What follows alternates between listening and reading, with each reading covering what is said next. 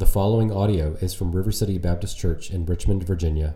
For more information, visit us online at rivercityrichmond.org.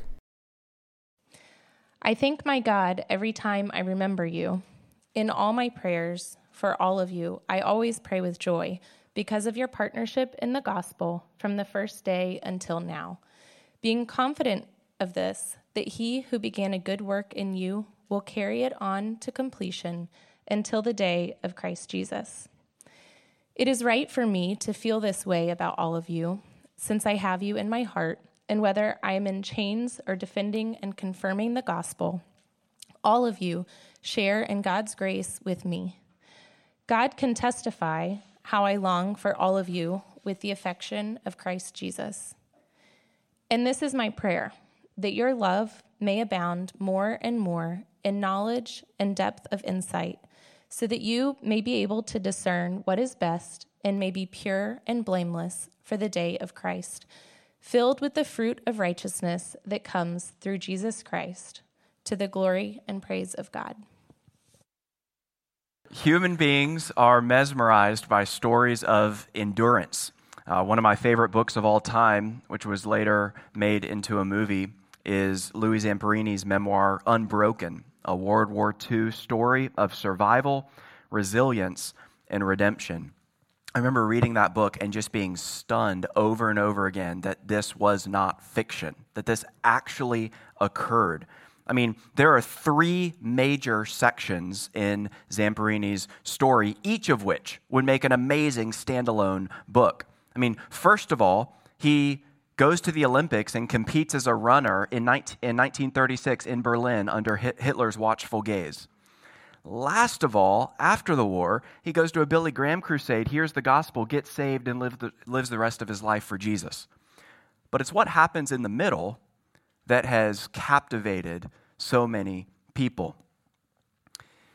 He, after Pearl Harbor, enlisted in World War II as a fighter pilot.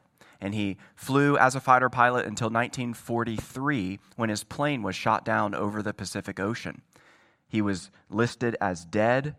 And so as he was there on this makeshift raft surrounded by thousands of miles of sea with no help on the way, subject to enemy attacks, he's there, and in the story you read about how he manages somehow to survive thirst, starvation, leaping sharks, enemy attacks for 47 days until he finally spots land. His hope revives, and when he reaches the shore, he is met by the Japanese who capture him. And then he proceeds to spend the next 2 years in a prisoner of war camp until the Allies finally come and liberate him. It's an amazing story of endurance. But this morning, we're going to be thinking about an endurance story that's actually even more miraculous than Zamperini's. Except in this story, the true heroes are not the ones who persevere, but the one who preserves. Please turn with me in your Bibles to Philippians chapter 1. Philippians chapter 1. As you're making your way there, let's just get our bearings. The New Testament, if you're not familiar with the Bible, that's fine. I hope you've grabbed one. If not, we have some more on the back table there. But the New Testament begins with 4 essentially biographies of Jesus, the gospel according to Matthew, Mark, Luke, and John. And then we have Luke's volume 2, the book of Acts, in which he recounts the birth and growth of the Christian movement in the first few decades after the ascension of Jesus and the sending of the Holy Spirit. But most of the rest of the New Testament is actually a series of letters, 13 of which were written by the Apostle Paul, and 9 of which were written to ordinary local churches, like River City Baptist Church, and here, like the church in Philippi. It's about 3 decades after the ascension of Jesus and about 1 decade after Paul is helped to establish this church in Philippi, which is in modern-day Greece. But he's no longer with them. And by the way, if you want to read the backstory about how the church in Philippi was born, you can read that in Acts chapter 16. But he's no longer with them now. He's, at this point, way off in Rome, chained up in a cell, awaiting his verdict. And he's recently, though, gotten a report from a fellow named Epaphroditus, whom we'll hear about later in the letter. He's gotten a report on how the Philippian church is doing. And so he sits down with parchment in his prison cell to write a letter to that church. And that's what we still have a record of today, 2,000 years later. This morning, we're going to focus on chapter 1 of this letter in verses 3 through 11. And here's what I think is the main idea of the passage, and therefore, if I'm doing this correctly, will be the main idea of the message. The main idea: God's grace is a fire that warms us to fellow believers, and a power that both sustains us to the end and transforms us along the way. God's grace is a fire that warms us to fellow believers and a power that both sustains us to the end and transforms us along the way. We're going to think about this fire and this power as we look with Paul in 3 directions. We're going to look with Paul in these verses in 3 directions. First, outward, that's verses 3 to 6. Second, inward, that's verses 7 and 8. And third, upward, that's verses 9 to 11. First, we're going to look outward. Second, inward. Third, upward. So first, looking outward. Look there at verse 3. I thank my God every time I remember you. In all my prayers for all of you, I always pray with joy. Now, before we see why Paul is motivated to do this, to speak like just notice that he is already doing this. In other words, verses 3 and 4 are not aspirational. He's saying, this is what actually happens when I think of you. When you come to mind, the surface of my heart is not like undisturbed waters. No, waves begin to swell. Waves of what? Well, verse 3, gratitude. Verse 4, joy. Well, why? Why does Paul find it so easy to pray for these Philippian believers with joy? Verse 5. Because of something. It's because of something, namely your partnership in the gospel from the first day, about a decade prior, from the first day until now. The word partnership here is actually the Greek word koinonia, sometimes translated fellowship. And in the broader context of this letter, we're going to see that this idea of koinonia, partnership, is robust. It's multidimensional. It involves doctrinal alignment, missional focus, relational warmth, financial support, even suffering. And Paul is brimming with gratitude to God for it all. This reality of gospel partnership is why we do what we just did in the pastoral prayer, why we pray for another local church in Richmond every Sunday by name. We don't just pray for any group that fancies itself a church. We pray for those who, like us, cherish and preach the gospel. And the reason we do this is because, and this is good news, not bad news, the kingdom of God in Richmond, Virginia is so much bigger than RCBC. Our driving ambition here is not to increase our market share, our brand.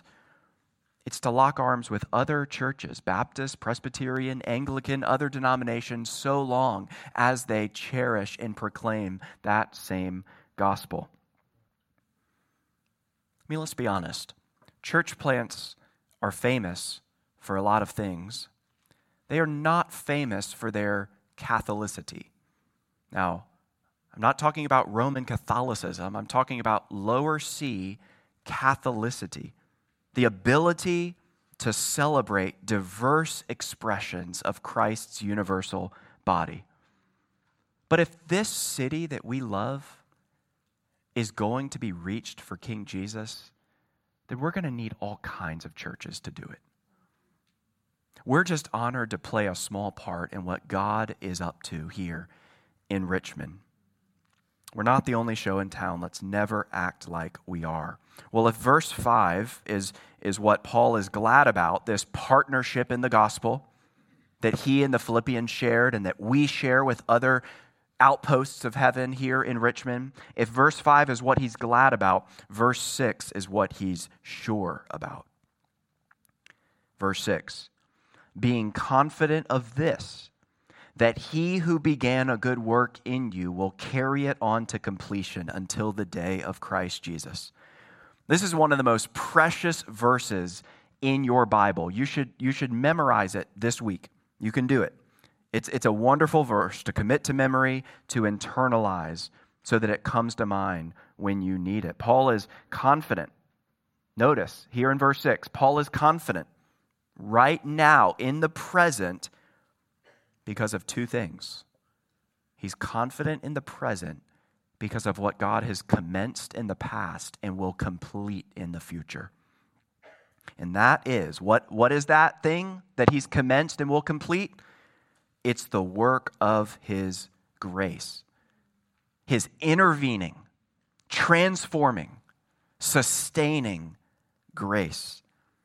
There are no weak links in this divine chain. I mean, you've got to understand this if you've put your faith in Jesus. Perhaps you've heard before big theological terms like justification, sanctification, glorification. I mean, whole libraries are devoted to each one. I'm barely scratching the surface. But here's a simple way to remember the difference. You may want to write this down. Justification means you were saved from the penalty of sin. Sanctification, you are being saved from the power of sin. Glorification, you will be saved from the presence of sin. So to help you remember that, I'll just tell you the differences are were, are, and will be penalty, power, and presence. Justification, you were saved from the penalty of sin. Sanctification, you are being saved from the power of sin. Glorification, you will be saved from the presence of sin. The God of heaven and earth, friends, finishes what he starts. He is not like us. I mean, we're only halfway through January, and for some of you, your New Year's resolutions are a distant memory already. But if God commences something, he will complete it. That doesn't mean that the in-between is easy. I mean, the in-between is a marathon of a journey, which is why over and over again the Bible makes eye contact with us and summons us to endure. Now, what exactly is God's role in our race and our role, and how do they relate? Well, that's a theme we'll return to in the letter. We'll think about it especially in chapter 2. But what you've got to grasp here at the outset is who has the decisive grip. The decisive grip. See, if I'm with one of my really young children and I'm, say, walking through the mall, we'll be holding hands, but that's going to just look like me probably putting out a finger as they hold on. But the moment we leave and enter the parking lot, you better believe we'll still be holding hands, but I won't just be holding out a finger. I will grab their hand. Now, in both scenarios, we're holding hands, but only in one is my grip decisive. And your walk with Christ is such that, yes, you are called to cling tightly to him, but ultimately, your security is based on the fact not that you are clinging tightly to him, but that he is clinging tightly to you. His grip is decisive, which is why Paul can have such certainty. He doesn't say at the beginning of verse 6, I hope. No, he says, I am sure, I am confident that God will complete what he started because his grip is decisive. Looking outward at God's good work in the Philippians. Number 2, looking inward. Verse 7, It is right for me to feel this way about all of you, since I have you in my heart. It is right for me, he says. It's an interesting way of putting it, and almost as if it would be wrong for him not to feel this way for them. And the feeling is right for two reasons, according to verse 7. First, Paul says, because the Philippians don't just reside in Philippi, they also reside in him. In his very heart, he treasures them. And the second reason why it's right for him to feel this way comes next. And whether I am in chains or defending and confirming the gospel, here it is, all of you share in God's grace with me. All of you share in God's grace with me. Again, it's a form of that same word, koinonia. I deeply feel for you, and it's fitting because you reside in my very heart, and you partake and feast with me on the most important reality of the universe, God's one-way grace. He spreads it, we share it. Now, I want to be clear about something, because this phrase, sharing in God's grace, partaking in God's grace, does not apply to everyone. And surely in a room this size, it doesn't apply to every one of you. We're not born sharing in this grace, this unearned, unevoked, unmerited favor of God. I mean, some of you have not yet experienced this grace for the simple reason that you have not yet humbled yourself to receive it. I mean, the Bible is clear that we are separated from God. Our idolatry and our rebellion, which are just big words, ways of saying that we have lived for ourselves rather than for Him, those things have created a yawning chasm between us and God. But the good news of the gospel, the reason we exist as a church, is to let you know that Jesus Christ, the Son of God, has come to bridge that gap. And this grace isn't just a floating abstraction. It's a person. He has a name. In the person of Jesus, God provided the solution to our sin. He lived the life that we failed to live. He died the death we deserved to die. 3 days later, He rose again in victory. He is alive and well and is coming back to judge. But in the meantime, while there's still time, He loves sinners. He loves to rescue rebels. And all you have to do in order to get in on this is to turn away from your sin and trust in Him. He is ready and willing to treat the unworthy better than they deserve. It's like when He sees faith, forgiveness is on a hair trigger. And you can make yesterday, friend, you can make yesterday the last day in your life that you weren't a partaker in the grace of God. You don't have to embark on a pilgrimage or a long journey of working your way into God's favor. No, it's a gift, and it's free, and it'll change your life, and it can start today if you embrace it, if you embrace Him. I mentioned earlier that I'll be standing at the door after the service. I would love to talk to you about that if you have any questions. And this room is filled with people who would love nothing more than to talk to you, not just about what that means, but about how that very news has transformed their own life. Verse 8, God can testify. He appeals here to His divine witness. God can testify how I long for all of you with the affection of Christ Jesus. I mean, this whole passage is just dripping with Paul's heart. I mean, we struggle to feel this way about others in the best of times, on the brightest of days. Paul is incarcerated under the imperial might of Rome. His days are numbered, and yet he can't stop this flood of feeling for this church he loves. I mean, just listen to his enthusiasm. He is not into understatement here. These are sweeping words. Verse 3, I thank my God, how often? every time I remember you. Verse 4, in all my prayers for all of you, I always pray with joy. Verse 7, it is right for me to feel this way about all of you. Verse 7 again, all of you share in God's grace with me. Verse 8, God can testify how I long for all of you with the affection of Christ Jesus. Oh, friends, Christianity is more than a feeling religion, but it is not less.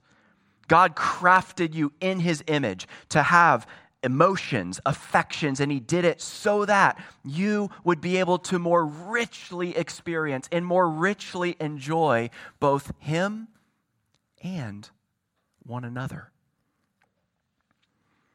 This kind of intimate language might make some of us feel a little uncomfortable because, frankly, it's the kind of language that we would more naturally apply to our natural family.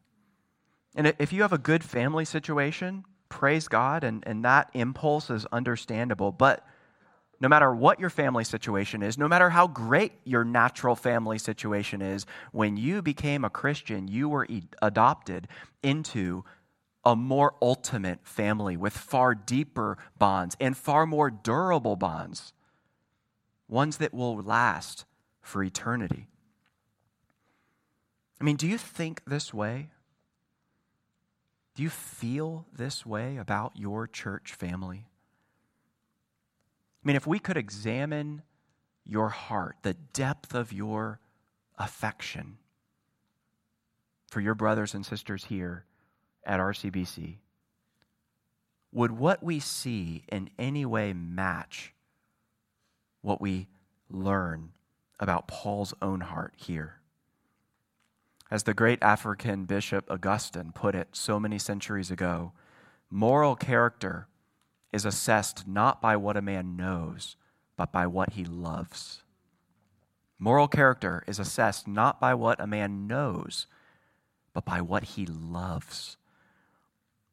Now, you may think, what am I supposed to do if I just simply, I'm not there. I just don't feel that way. Well, first I would ask, when was the last time that you specifically asked God to endear you, to endear your church family to you?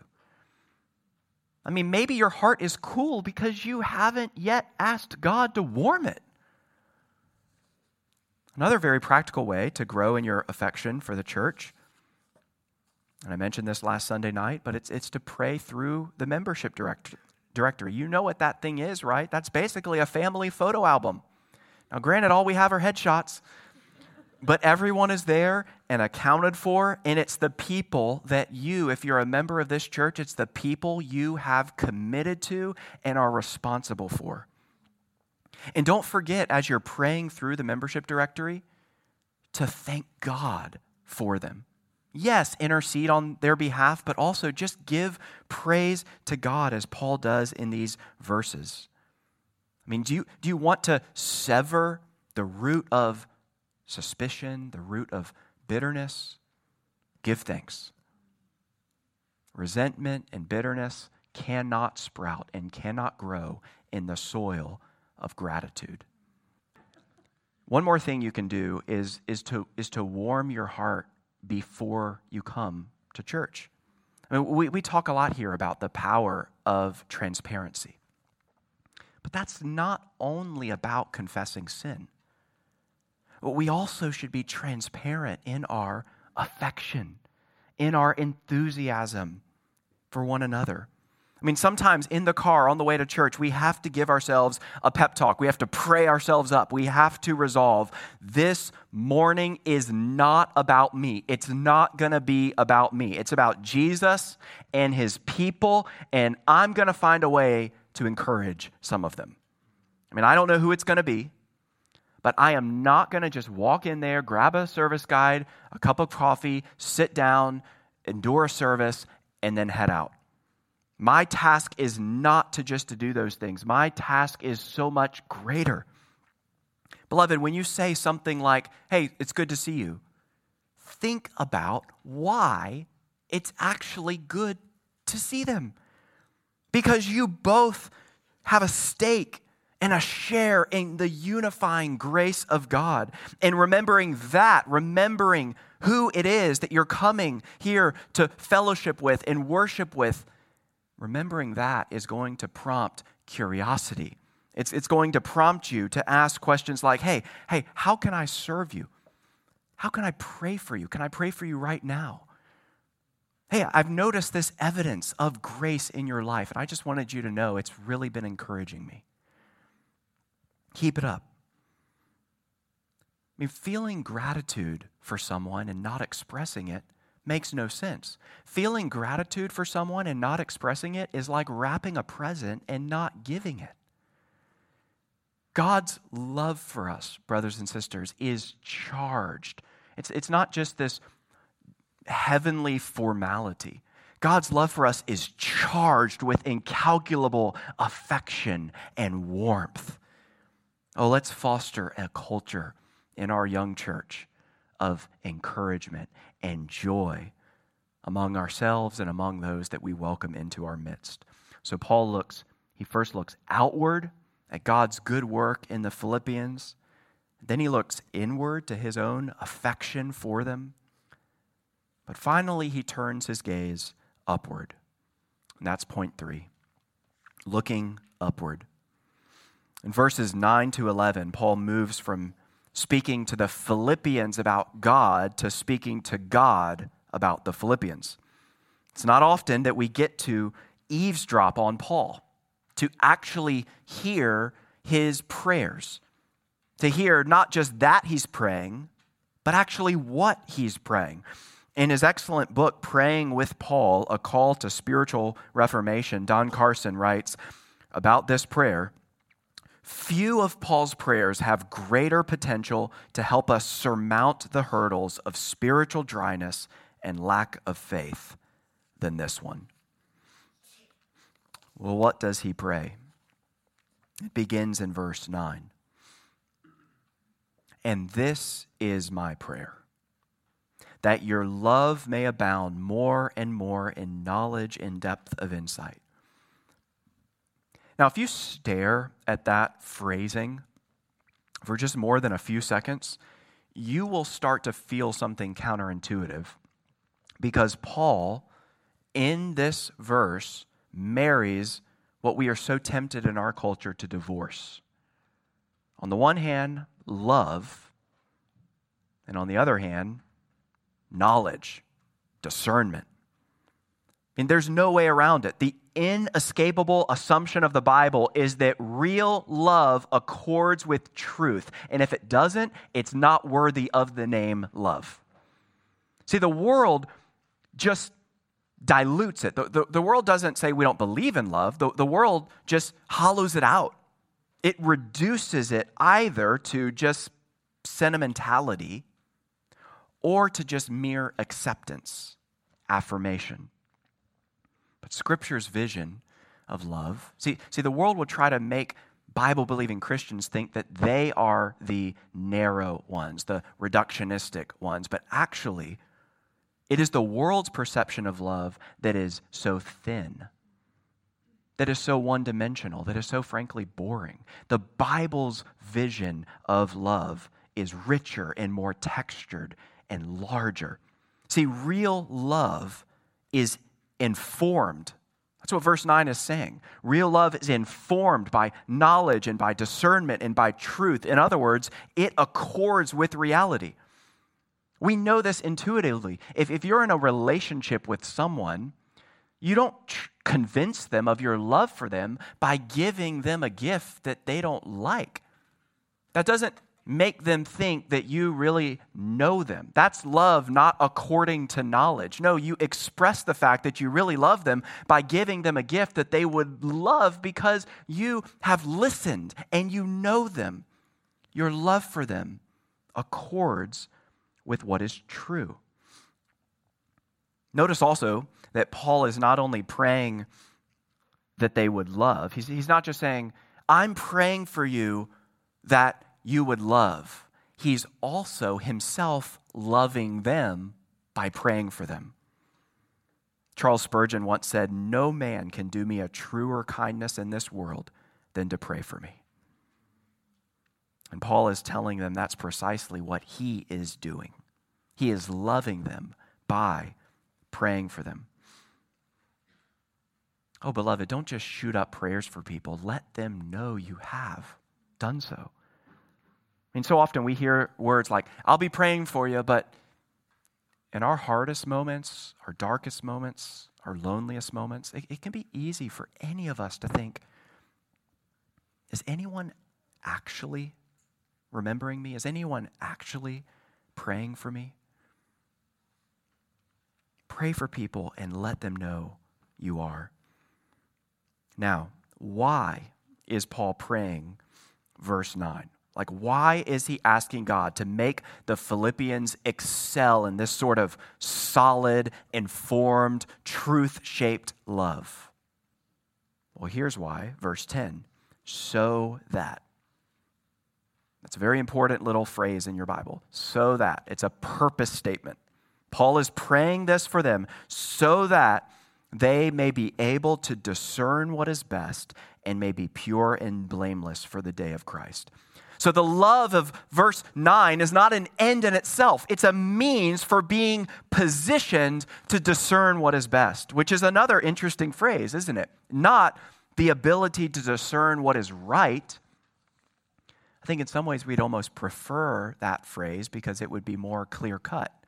Right? We like to know what the moral rules are. Just tell me what I have to do and I'll do it. We'd prefer maybe for him to say so that we would be able to discern what is right. But no, it's discern what is best, which is not always obvious. This is a prayer for wisdom, for knowing what to do in the vast majority of life circumstances when the moral rules don't make the decision before you obvious. This could be big things. Do I take this job? Do I move to this place? Do I marry this person? It could be little things.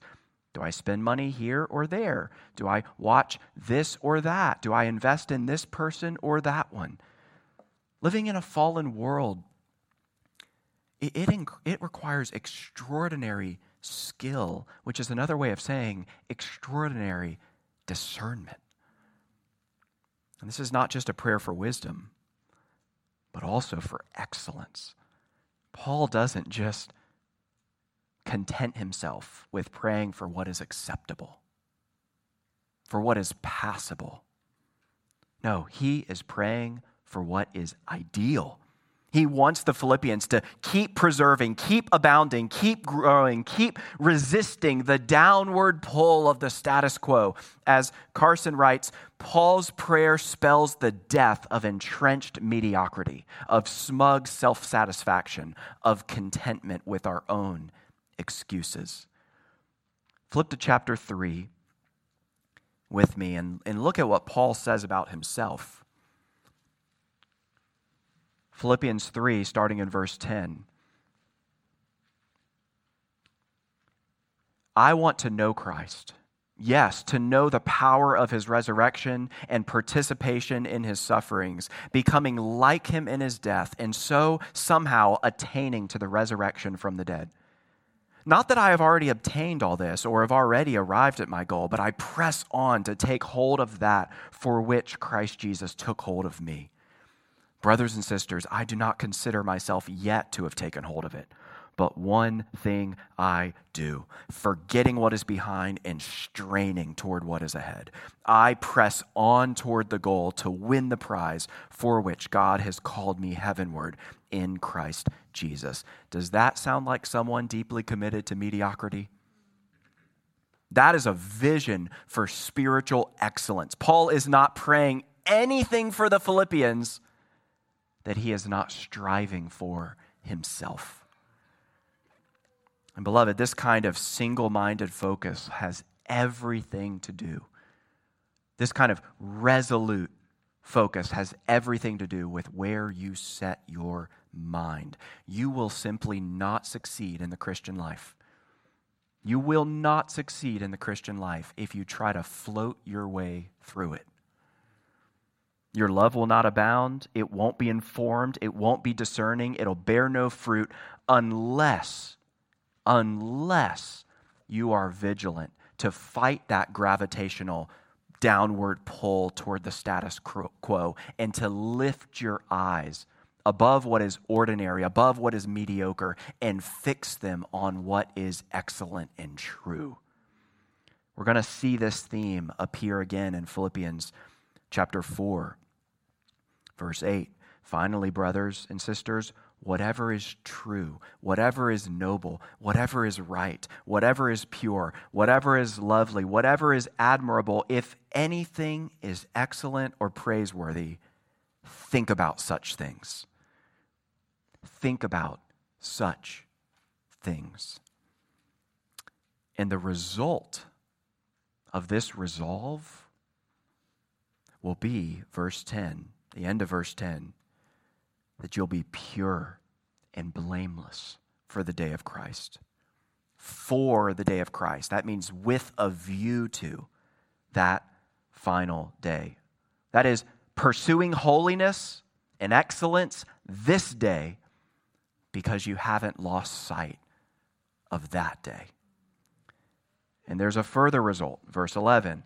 Filled with the fruit of righteousness that comes through Jesus Christ to the glory and praise of God. The fruit of righteousness here is akin to the fruit of the Spirit. Galatians 5, love, joy, peace, patience, kindness, goodness, gentleness, faithfulness, and self-control. I said earlier that bitterness cannot sprout in the soil of gratitude. Well, these virtues do sprout. They do grow in the soil of a blameless heart. You won't see them coming out of the soil of a bitter heart, but you will see them coming out of the soil of a pure and blameless one. And Paul says the whole crop, the whole harvest comes through Jesus Christ. He is the power, He is the means. But the goal, the end, is not finally your holiness or your fruitfulness. As important as those things are, that's not ultimately why Paul is on his knees in this prison cell. The ultimate thing for which he is asking is that God would look great. Look at those final words of verse 11. To the glory and praise of God. This is the ultimate end for which God created the world and for which He created you. And it's the fuel for every single aspect of this prayer. Abounding love is for the glory of God. A wise and discerning heart is for the glory of God. A pure and blameless heart is for the glory of God. Bearing righteous fruit is for the glory of God. Our entire existence and purpose as individuals and as a church is to not settle for mediocrity. It's to make much of God in this brief life He has given us. Well, in conclusion, I cannot improve on how Don Carson in that book, Praying with Paul, captures this dynamic, explosive potential that is embedded in a prayer like this. I mean, this is not a tame prayer. By the way, in this quote I'm about to read, Carson references revival. He's using it in the older sense of that word to refer to inner spiritual renewal accomplished by the Holy Spirit, not to the kind of thing that we can try to schedule or engineer according to our own plans.